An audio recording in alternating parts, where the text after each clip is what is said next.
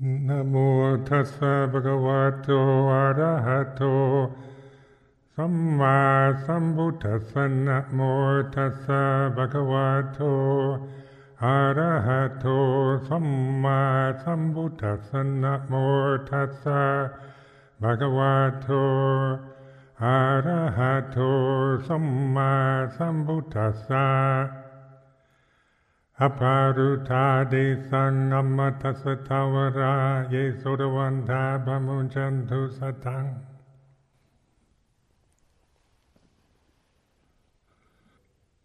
Here and now, this remembering the present is like this. Sati, Kwamgalak Chok in Thai, to remember, to remind yourself.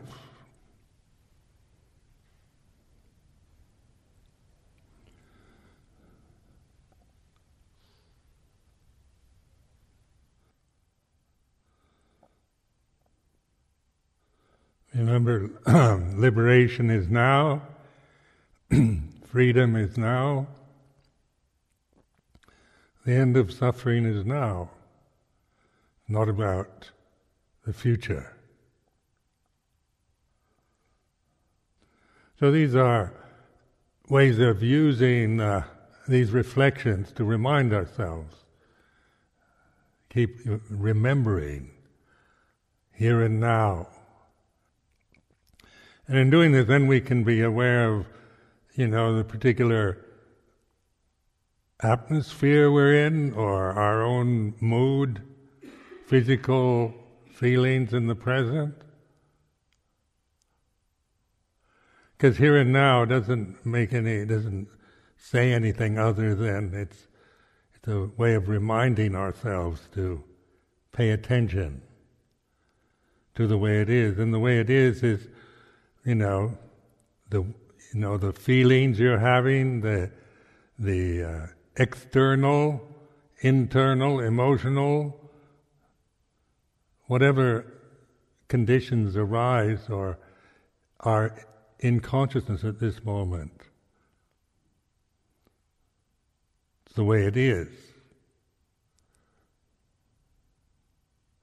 So this is like reflection, Putto Tammo, noticing, observing at this moment the kind of citta, the mood of the mind is like this.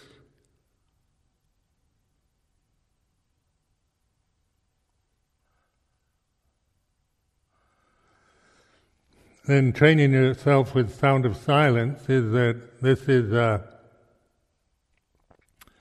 always, when I reflect in this way, the sound of silence is very strong. This is the Dhammarom, the aramana of emptiness, of non-self.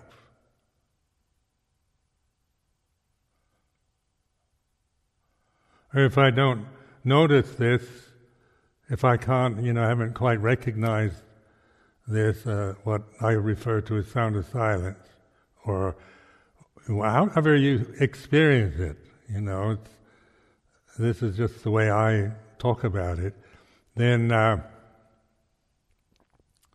you can reflect on maybe the particular mood you're in, the state of mind, whether you feel happy, sad, sleepy, alert, full of doubt and despair, full of hope, or anxious or worried or whatever. It's like this.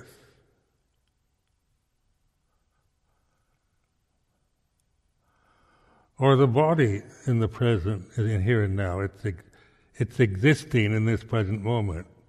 These bodies are like this. Sitting is like this. The four postures. Iryabhata, this is a basic reflection on the posture of the body in the present. It's like this. Breathing. Anapanasati.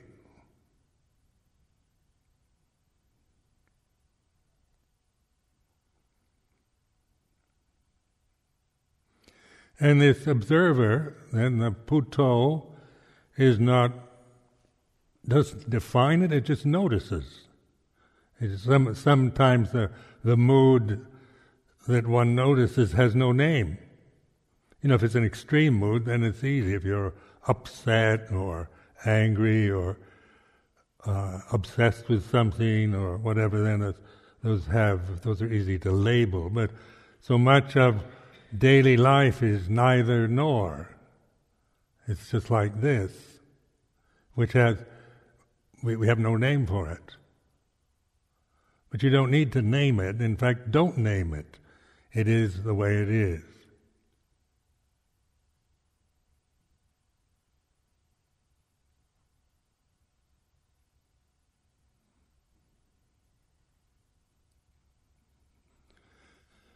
So a lot of people, and they get confused about the subject-object experience.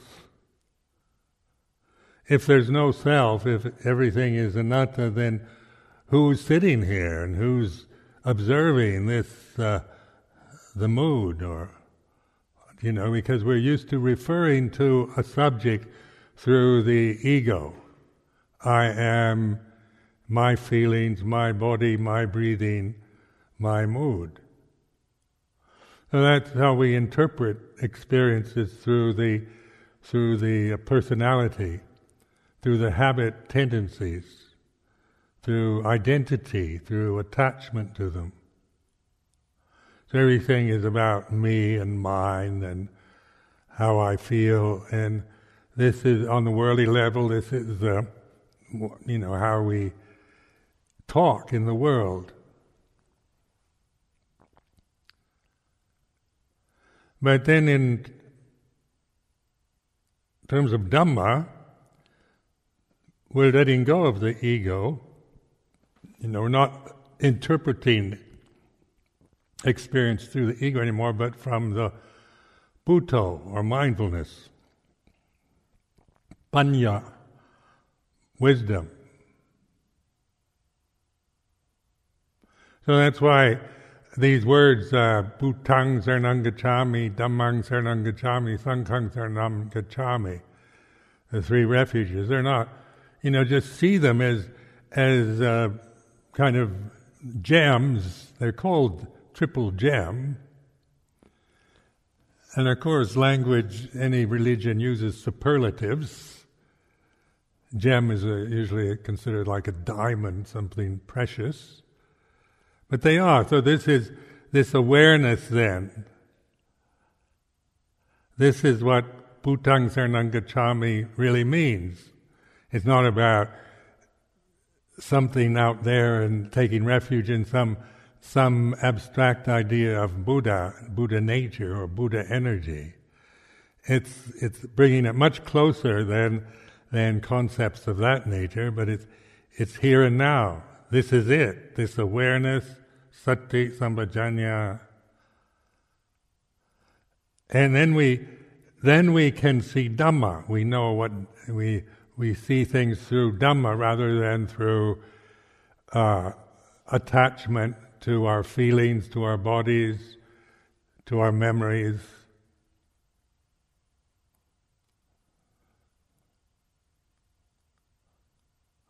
So this is the Buddha Dhamma. These are very skillful ways of thinking, of reflect. We've got a very skillful way of using language with these Pali teachings. Because one thing, they are it's a vehicle for reflection. It's not for identity. It's not to become a Buddhist or anything like that. These are tools to use, skillful means to be able to see and understand reality, to awaken to the real.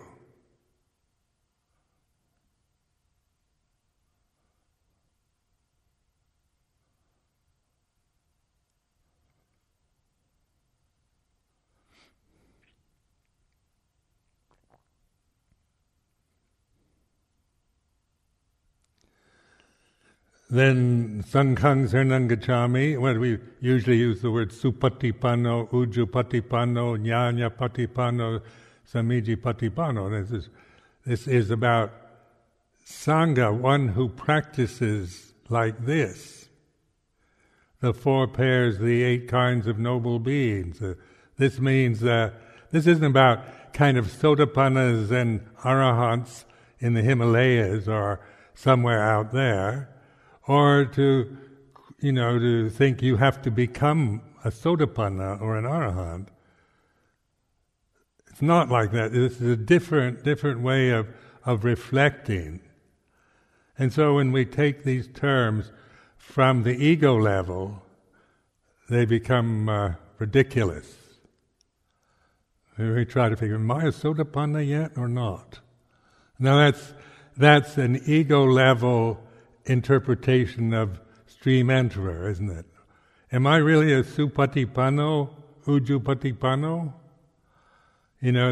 Am I really, or maybe you're very arrogant, I'm a real Supatipanno, or maybe you're a skeptic in that. I don't know if I've still, have doubts and fears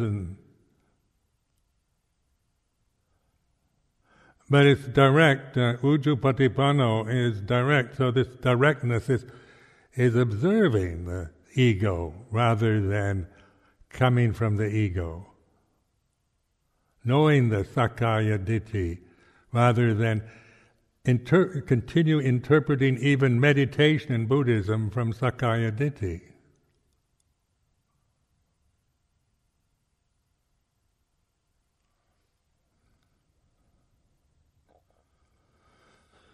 So we take refuge in Buddha Dhamma Sangha.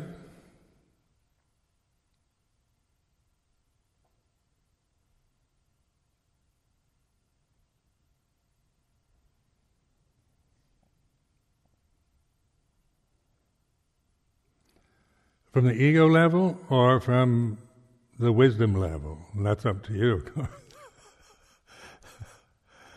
Just offer this as a reflection. But the Bhutto, the Buddha, when I think of Bhutang Saranang Gacchami, or Bhutto, just the 2-syllable mantra, Bhutto, is it. If you use this word properly for a reminder, it's like here and now Dhamma, be aware, wake up, here and now. It's this kind of sati kwamarluk, this, remember this. Refuge in Buddha is like this. So when we come into we have this temple with this Buddha Rupa. Learn how to use a Buddha Rupa for that kind of recollection.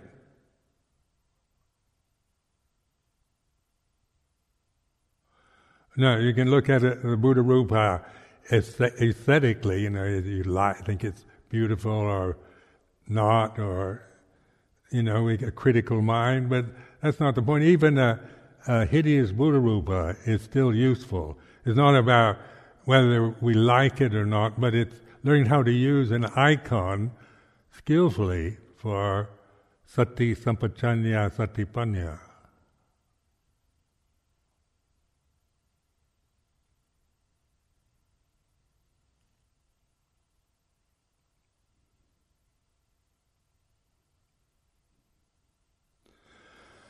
Now, refuge in Dhamma then is santitiko, akaliko, ehipasko, upanayiko, bhajatang, vetidapo, vinyuhi. So this is reflection on Dhamma. Apparent here and now, not tomorrow or next year. Apparent here and now. Timeless. Ehipasko, it's like an invitation, come and see.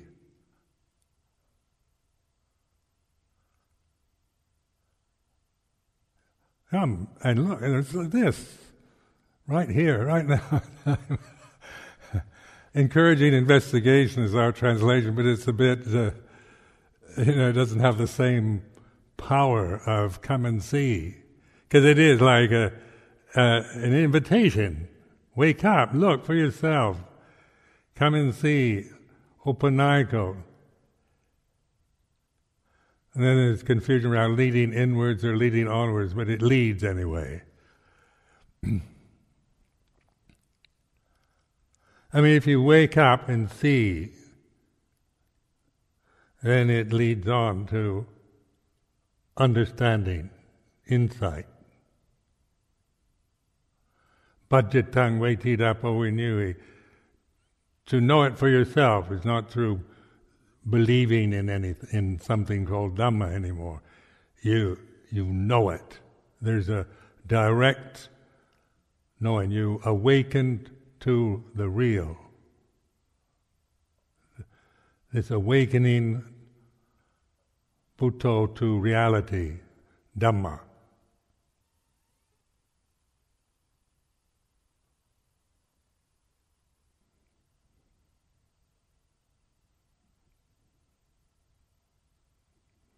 So then the subject-object relationship is no longer this divisive ego which sees everything, because the ego is very divisive. The thinking mind divides everything. This sense of I am Ajahn Sumedho, I'm this body, then this affirms the separation, the differences that I have from you. It makes the differences my reality. My ego, my sense of myself, what I like, what I don't like, my opinions and views, and so forth. This is my feelings.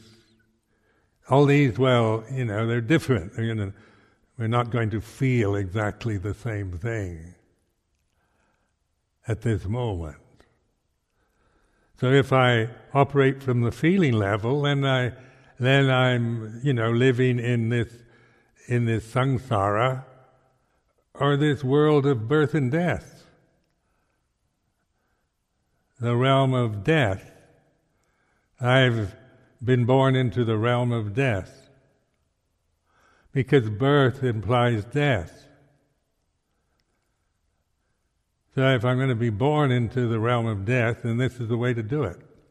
Always believe what your ego tells you, your feelings, believe everything your feelings say to you, believe your own opinions and views unquestioningly. And then you're born into the realm of death. Maravati. Maravati is the realm of death.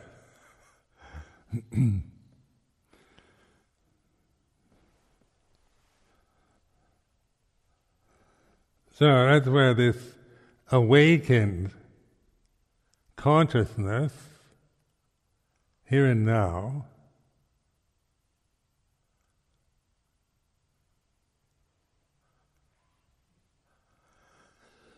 there is a sense of observing, isn't there? The Buddho Tammo. Who is it that knows? It's nobody. It's not a body. It's not a person. Buddha is not a person. Buddho is not. I can't claim that with the thinking mind. I am the Buddha is usually a sign of madness.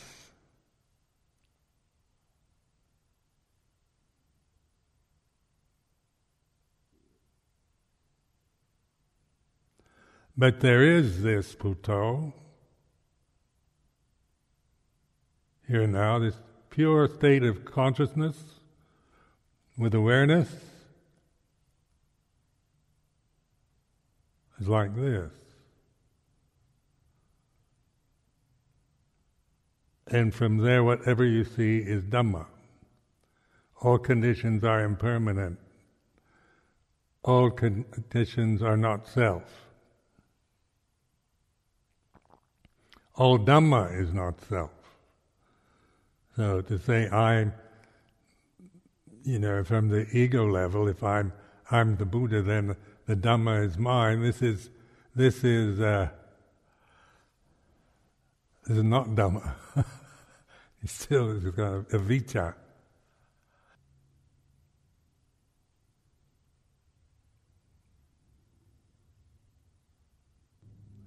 So Bhutto is not self. And it is two-syllable word, so it is a creation. But it's for sati sampajanya, it's not for clinging or identity. You see the difference between, say, if I cling to the idea of Bhutto, then sometimes I can delude myself. But it's like a skillful means, like a Buddha Rupa, or the symbols that we have in Theravada Buddhism. They can be used skillfully or can be used stupidly. Now the Buddha is encouraging us not to use conditioned phenomena stupidly. That we're awakening to not to destroy or judge or get rid of or criticize the conditioned phenomena, but to know it as Dhamma rather than as me and mine. So like vipassana, this kind of vipassana practice, they call vipassana, is this kind of investigation. Insight, looking into, seeing for yourself, bhajatang.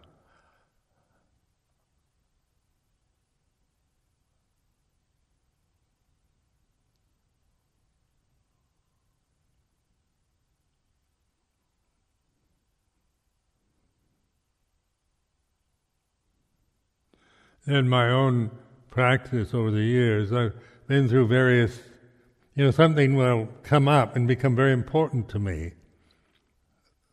Just kind of intuitively things arise. And remember, before Amaravati at Chithurst, suddenly the form of a stupa became very important to me. I was, the traditional stupa, Buddhist stupa.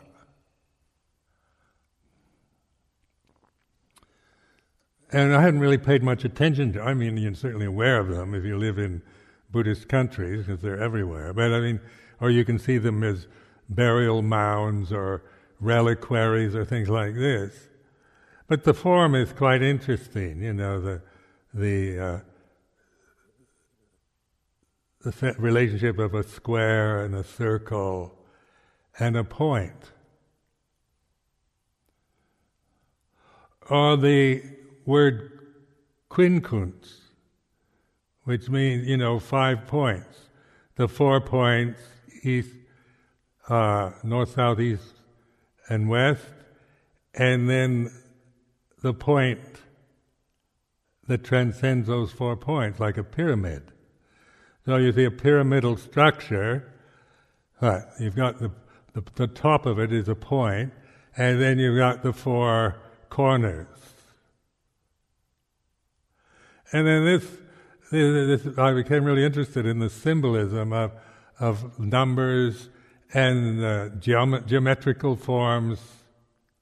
That's basic kind of things in our culture.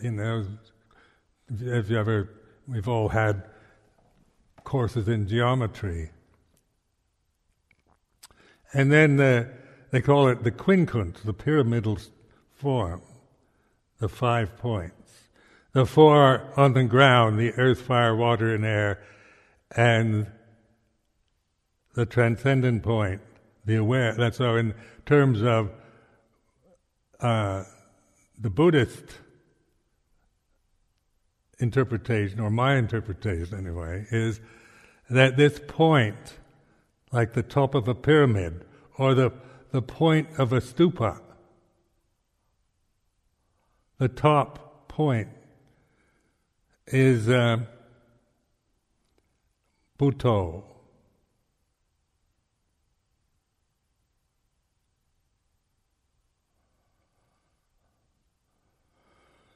So when we're mindful, then we're looking at the world, at the earth, fire, water, and air, north, south, east, and west,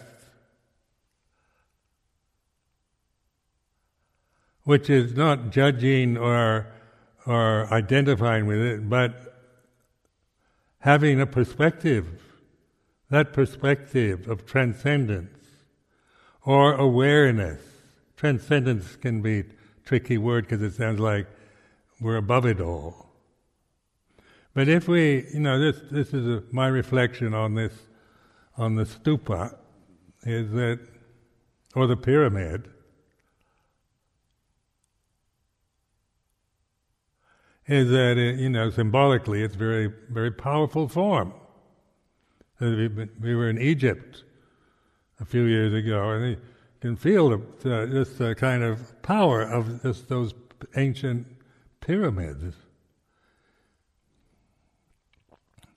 of that particular form. And then I remember going on visits to Oxford and looking at, having these beautiful views of Oxford with all its church steeples, its domes, its kind of magical skyline of Oxford town.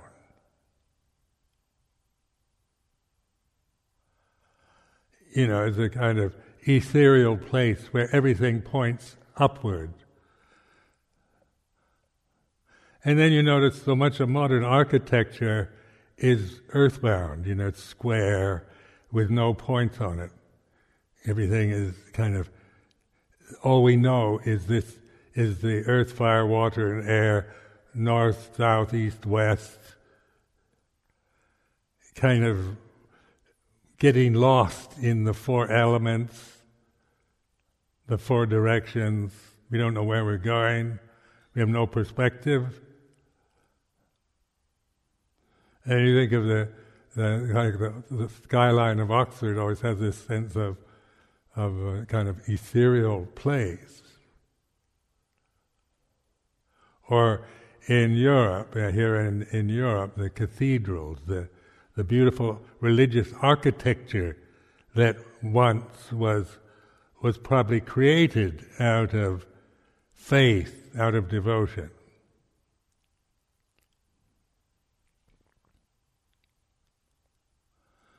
And so we're living in a time where everything's, even though we're trying to rocket ourselves into outer space, it's still coming from the me and mine, conquering space, going to Mars and the moon and all the rest of it, human achievements.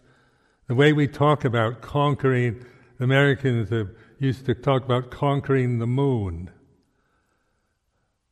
When they were the first ones to walk on the moon, put the American flag on the moon. We've conquered. And this is Sakkaya Ditthi in this little shabby form. Dares to announce that I've conquered the moon.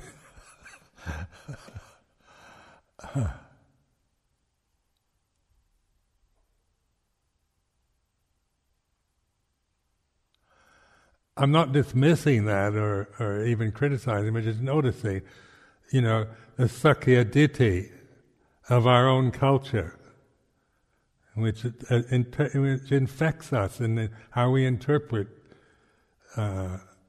religion or practice, how we see ourselves through these very kind of clunky conditions.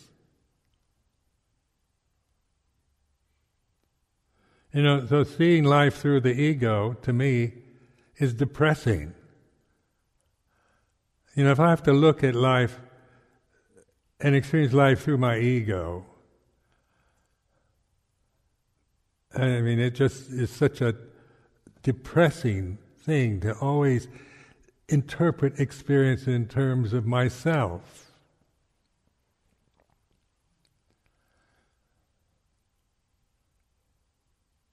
Putting my feelings first and my opinions first, and then trying to impose myself or feel offended if, as you get old, people tend to ignore you. You know, youth, they don't like old people very much, so they tend to, they don't even see. They just see an old fogey. So this is, old age is, and then, then I could resent that. Fortunately, I'm a bhikkhu, so they see they wonder, what the heck is that old man doing in that funny-looking outfit? But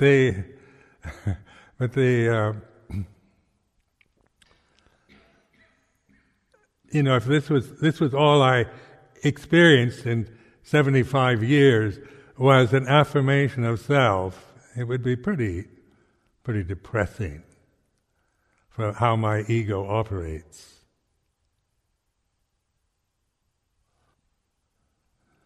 So that which knows the ego, it's like coming from this point, and that I equate that to sati panya, awaken, puto tamo, seeing Dhamma. If I don't recognize the importance and the value of puto, then I'm stuck in the rest. I'm grounded in the world, the conditioned realm, kind of being a helpless victim of circumstances, victim of old age, victim of political systems, economic systems, social attitudes, other people's views and opinions, on and on like that. It's just, I can't control it, I can't force and make the world, those that try to operate from that usually, end up dead. It's hubris, isn't it? It's a kind of human pride and inflated ego of I'm the world emperor, I'm going to dominate and rule the world forever is hubris.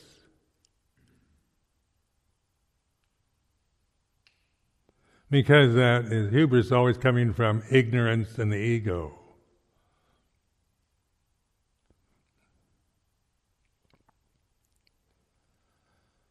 So then instead of, the Buddha encouraged us not to do that, not to come from the ego, but to awaken to the ego, know the ego.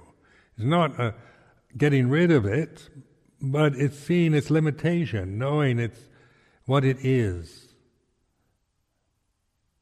So Vipassana is investigating conditioned phenomena in terms of the three characteristics, anicca, dukkha, anatta.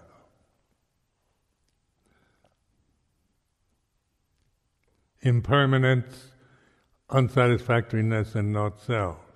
Now these are not qualities, they're called characteristics of all conditioned phenomena. So whether it's good or bad, high or low, right or wrong, heavenly or heaven or hell, earthbound, whatever, refined or coarse, anicca, dukkha, anatta, it's a way of investigating, even like refined conscious states. We can get quite refined conditions into consciousness. Because this realm that we're living in is, the human possibility of refining things. We can live in a very mental world of mental refinements, or a very coarse world, just survival, procreation, eating, sleeping, and sex. We can just, operate on, as many people do, operate on that level of just pleasure-seeking, squeezing every condition we can to get as much pleasure and happiness out of it. Or there's awakening here and now.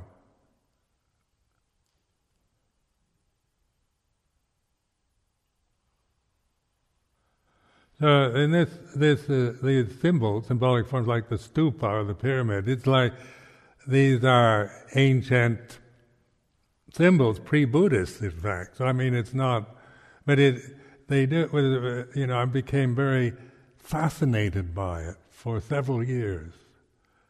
Because something was, in me that was somehow, I wasn't seeking some kind of interesting subject to study. It just started arising. Interest in it suddenly arose, where before I didn't really notice them or care that much about the forms. So in your own experience, things will suddenly become very, maybe that before you haven't noticed or given much consideration for, will suddenly become you'll find yourself quite interested in it.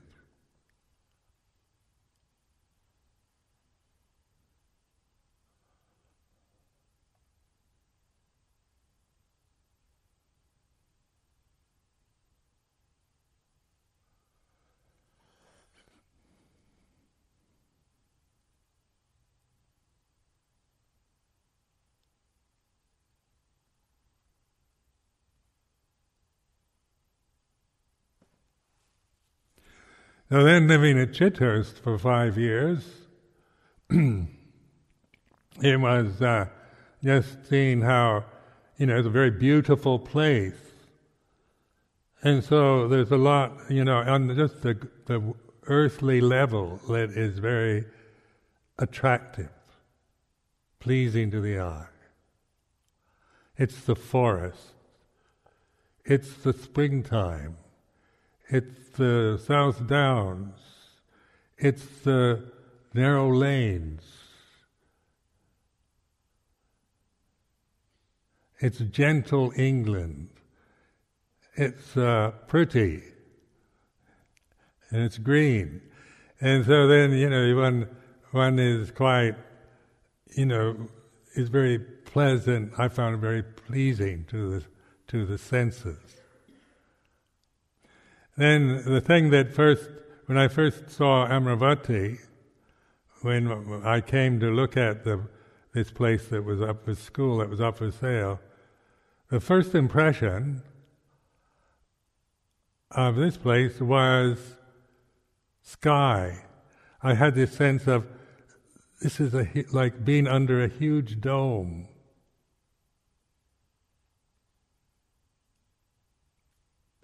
Infinity. And so this was the kind of reflection I had in coming to Amaravati.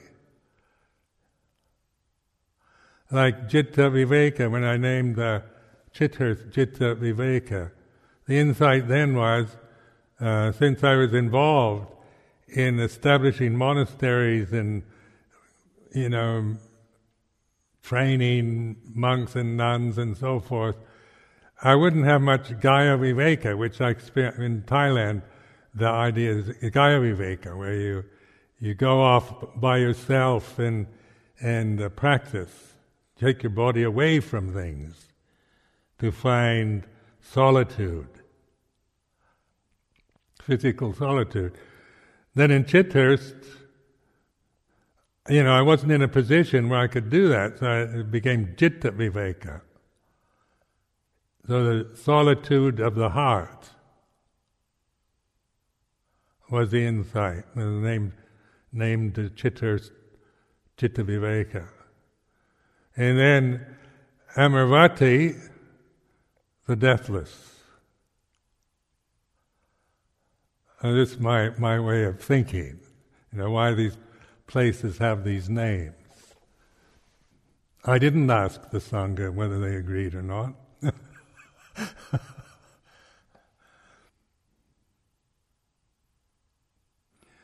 So here at Amaravati, the this sense of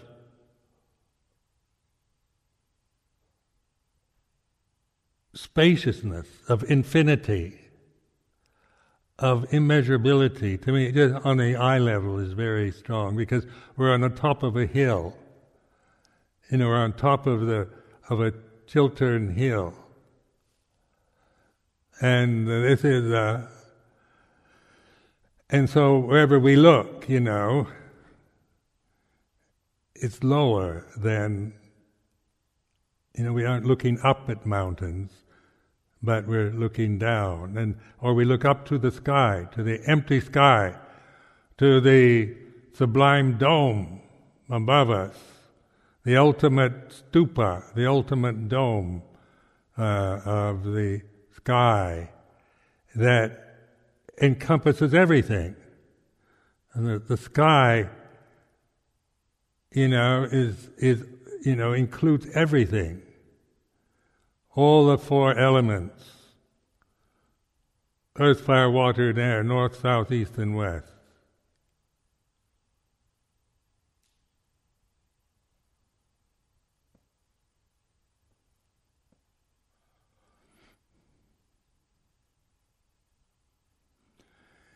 And then having to start over again, and just Chithurst was, after 5 years, was becoming livable, very attached to it,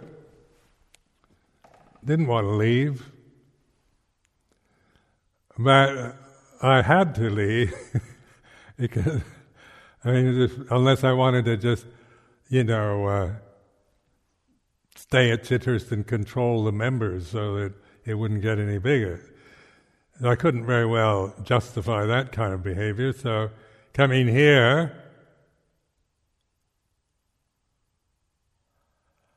and having to remember insulating these wooden buildings, and the first winter that we spent here was a nightmare of shivering coldness. There was a blizzard and a cold spell that encompassed all of Europe, a Siberian freeze, and it was really, we were very poor then. We couldn't afford much heating. But then in terms of practice, it didn't really matter. And I remember in a winter's retreat of 1985, walking Jongrom outside what is now called the office library area, and they had these kind of ugly yellow lamps. They created this kind of like urine color. And it had snowed, and there was a snowfall and a blizzard, and it was frozen. And we were all shivering with cold, walking up and down on the ice with this pissy yellow color, and and thinking, it couldn't get much worse than this. And then I thought, but I don't care. It doesn't matter. I was no longer bound to a place, or I want a nice, warm, comfortable place and nice, beautiful Chithurst thing or whatever. It didn't matter. In those days, in that year, these buildings looked like Siberia, like a Siberian prison camp.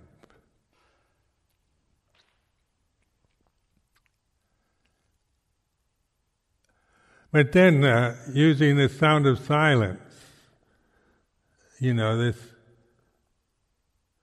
as you begin to value that, then, how you feel about anything isn't that important. It doesn't take priority over that. This is this infinity. This Amaravati, the fifth point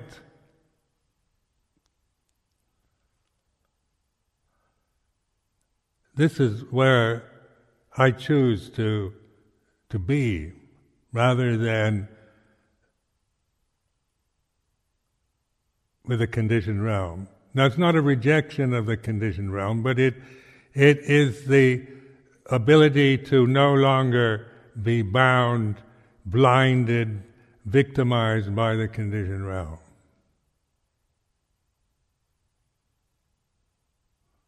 So one's ability to endure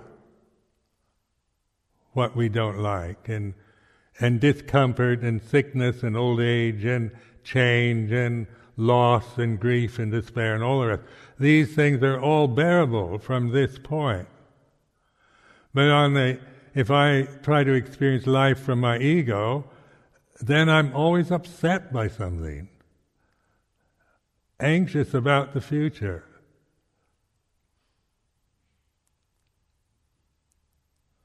Worry,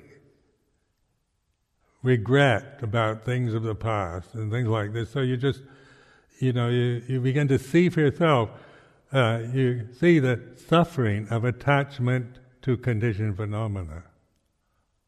And that's where the Four Noble Truths, this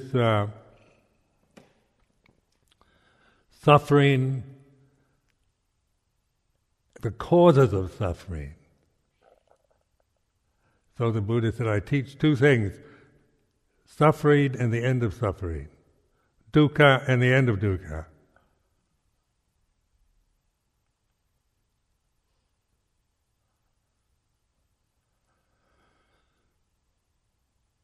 So dukkha then is, he called that a noble truth. So taking something that none of us like and want in our lives, like dukkha, and which everybody experiences. We live in this realm with all its changing conditions that we have very little control over, with these bodies that get old, get sick and die, and changing societies, and we have to experience loss and grief as we lose our loved ones, and on like this. Calling it a noble truth. What's noble? What's a noble truth about dukkha or suffering? So this word noble, do you know what does that mean to you, noble? And why would the Buddha call something none of us want, we spend our lives trying to get rid of it, and call it noble truth? Not ultimate truth, no, not the ultimate truth, but a noble truth. A noble truth. Not the noble truth. So this is, nobility then is, when we, it's a word, common enough word, so that we think we understand it. But when I've contemplated this word a lot, why would the Buddha call suffering a noble truth? And then the thing, the second aspect of that first noble truth, you should understand suffering. You should understand dukkha. So like these three aspects to each truth, there is dukkha. Dukkha should be understood, and then the insight, dukkha has been understood. So these three aspects, this is a reflective form that is very powerful once you begin to appreciate it. The statement it's intellectual, it's just pointing to something. The Bhatibhata, this word Bhatibhata, is investigating, practicing, find out, to understand, should be understood. And that's like just recognizing dukkha is like this. It's clinging to my feelings and my desires and the sense of myself is like this. And then through that understanding, you have the insight, dukkha has been understood. So this is a sense of bhati weight, they call it. It's an insight, a kind of knowing, a profound knowing, jnana dasana, knowing. It's not intellectual, just knowing the meanings of the words or having ideas and views about Buddhism anymore. It's like, you know it. Dukkha has been understood. And then the causes of suffering. Follow that saying. The cause of suffering is the attachment out of ignorance to desire. And so the insight is to let go of desire. The practice, the bhatipata, is letting go of desire.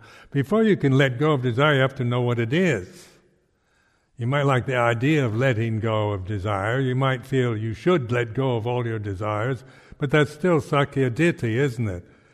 I should let go of all my desires to be a good bhikkhu.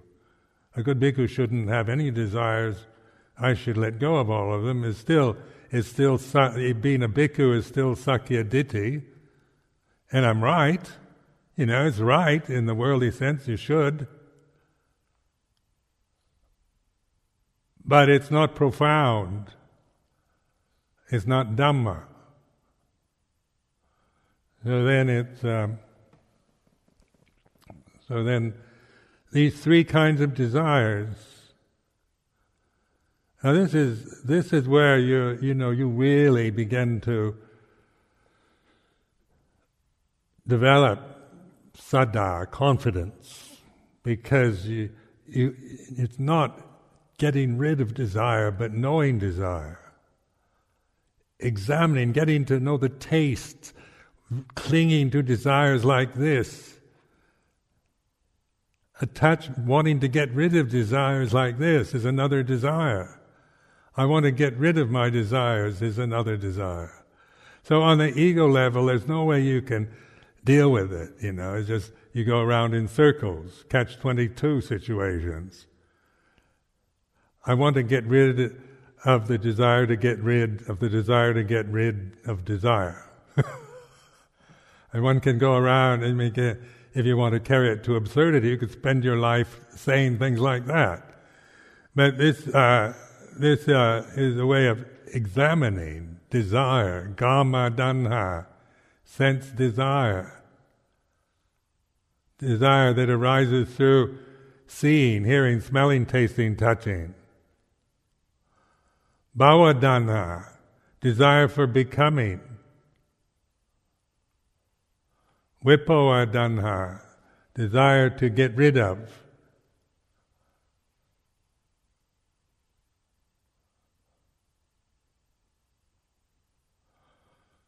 So, it's like to say you shouldn't have any desires because you're samanas. It's ridiculous. Because we hear that, if we hear that from the ego level, we're going to feel total despair because we don't get rid of it. We understand it. We know it. We know what it feels like, its taste, its power. We know how attachment to these desires takes us over, and we're born again into the death realm. So if we're born into the death realm, it's because of attachment, a heedless attachment to desire. Even the desire, like suppression of desire, is a desire. So that's still the death realm, trying to suppress desires. Reject them, annihilate them, you're still born again into the death realm.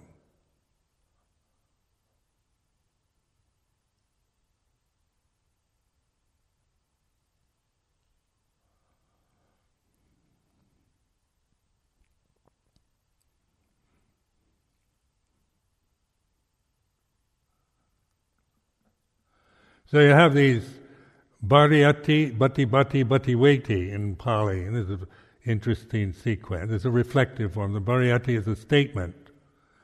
You get the Pariyatti from the scriptures, from the suttas. That's the Buddhist Pali tradition, Pariyatti tradition. Then Bhatibhata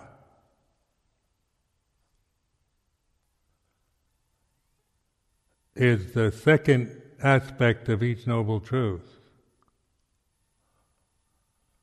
So the Buddha tells you the problem, the Pariyatti gives you the problem, what to do about it, the prescription for dealing with the causes of suffering. The prescription then, the Bhatibhata side, is letting go of desire. And then the insight is desire has been let go of. Bhattiveti.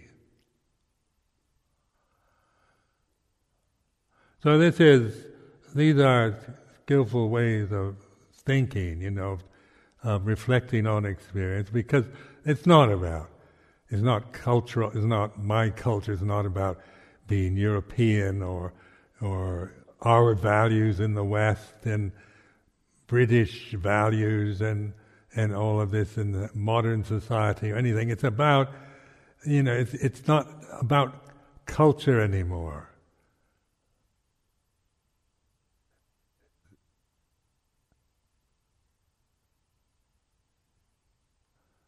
Not about being Thai or Sinhalese or European or American. It's not those identities.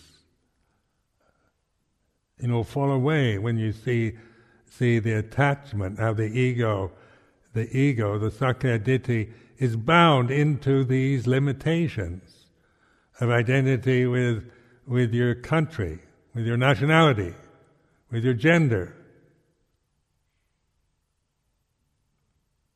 with your class, race, position, social position.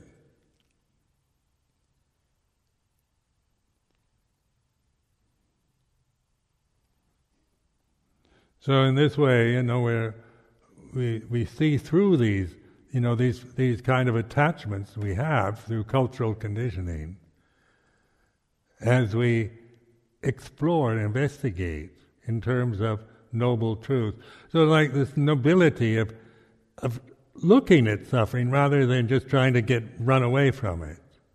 Like the Bhutuchana, the unenlightened human being, is always blaming their suffering on somebody else. And then, I'm suffering because of you.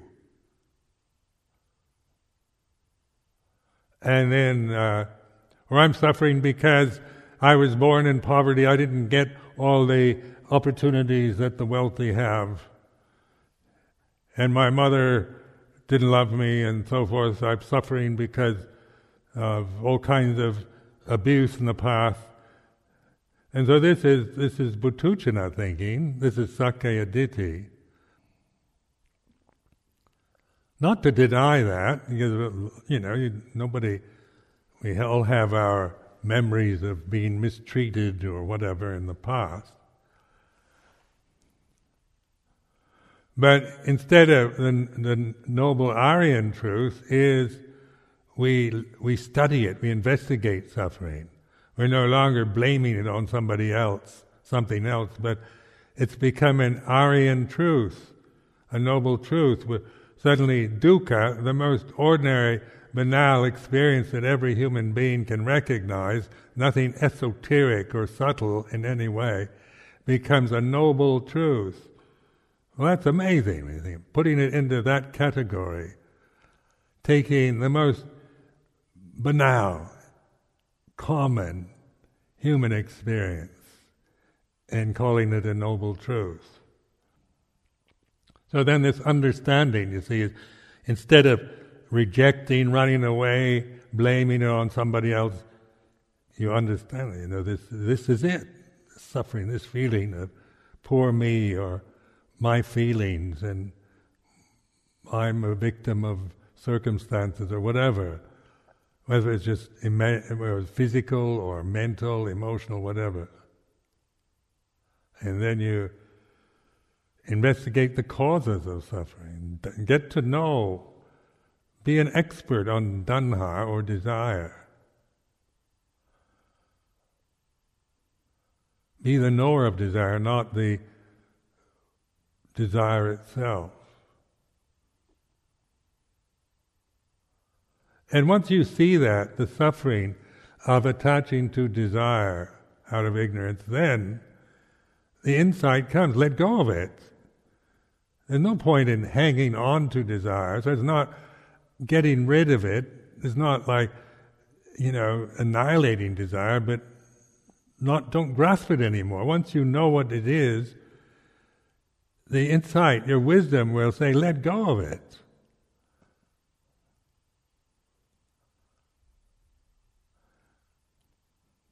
And then through letting go of the three kinds of desire, then we have the insight, pativaiti, the insight level. Desire has been relinquished, let go of.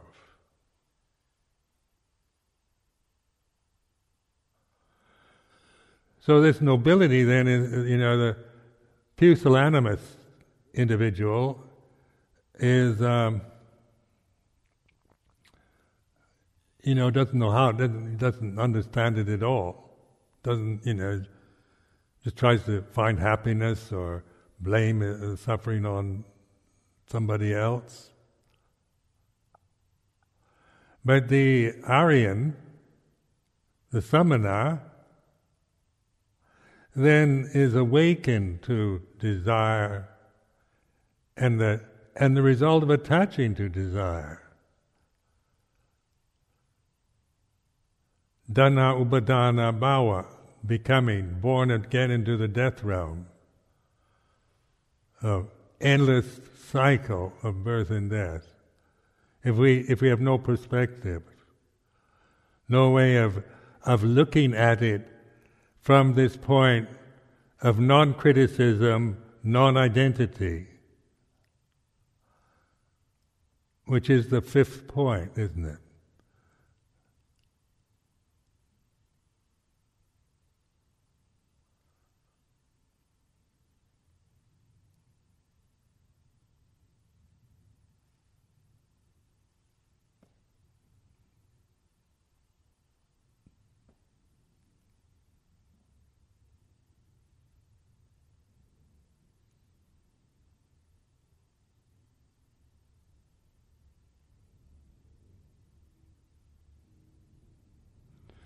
At Borobudur in Java, the amazing Buddhist complex, the stupas,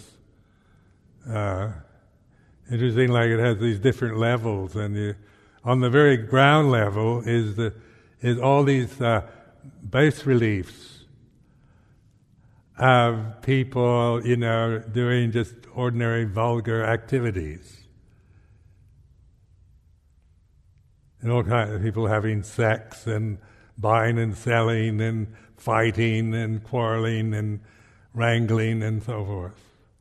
And then as you go up the different levels, I think there's 7 or so, they become more ethereal, the bas reliefs, and then to the top. Then this is the quincunx, the 5th point. It's empty. It has no form.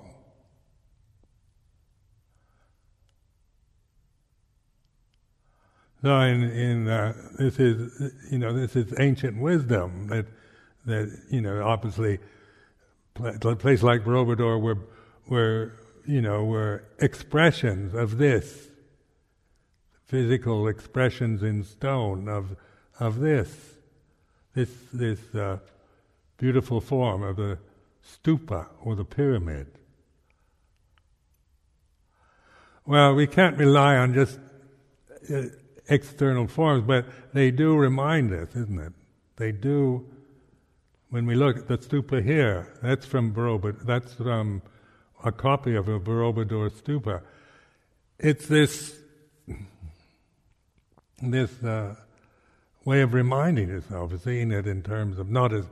You don't have to look at it aesthetically or like it or dislike or anything like that, but the form itself. Where are you now? You on the ground level, eating, sleeping, dying.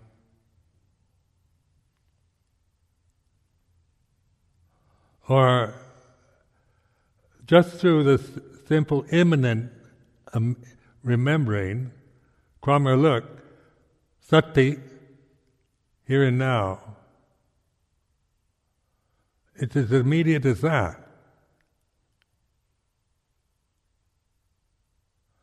So I say you're on the ground level, poor me, nobody understands me, nobody loves me, me and my problems, and old man like me, body packing up, poor me, kind of thing, or feeling angry, resentful, or suddenly I see the stupa or the Buddha Rupa, and then sati, sampajanya. Now, over the 42 years of my monastic life, this is what I've done, this getting so familiar with sati sampajanya. So it's a stronger, the poor me or the Sakya Ditti level doesn't have much power because it doesn't mean anything. It still operates. I still think and feel things, but I don't believe in it anymore. I don't see it in terms of me and mine. But from sati sampajanya, from awareness, it is what it is. It's not trying to whitewash it or call it something else. It's not about self-deception, but it's recognition, knower of the world, lokavidu.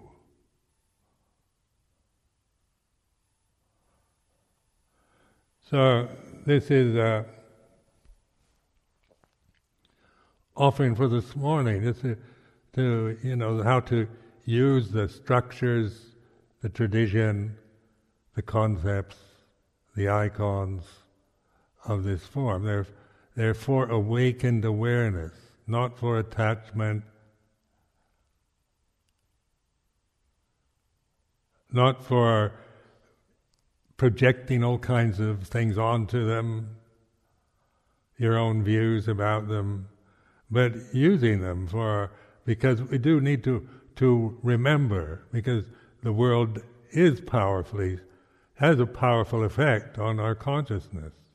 These bodies are relentless. Stuck in a human body for 74 years, relentless challenge to come to terms with such a sensitive form. But that's where this awakened attention to it, like the quincunx, the fifth point, doesn't deny anything, it includes.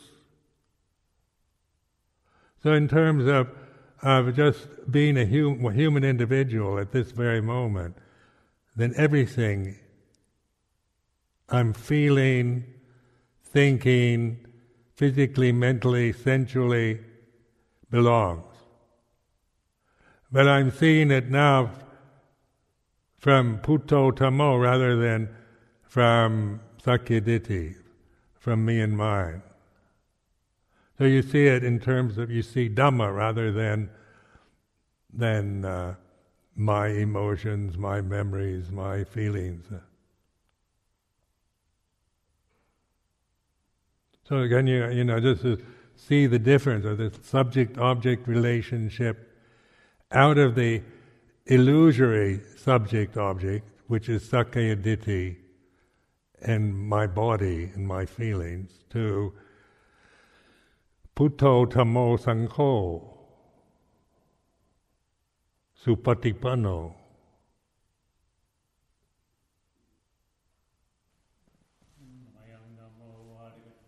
satukkaram dadamaste.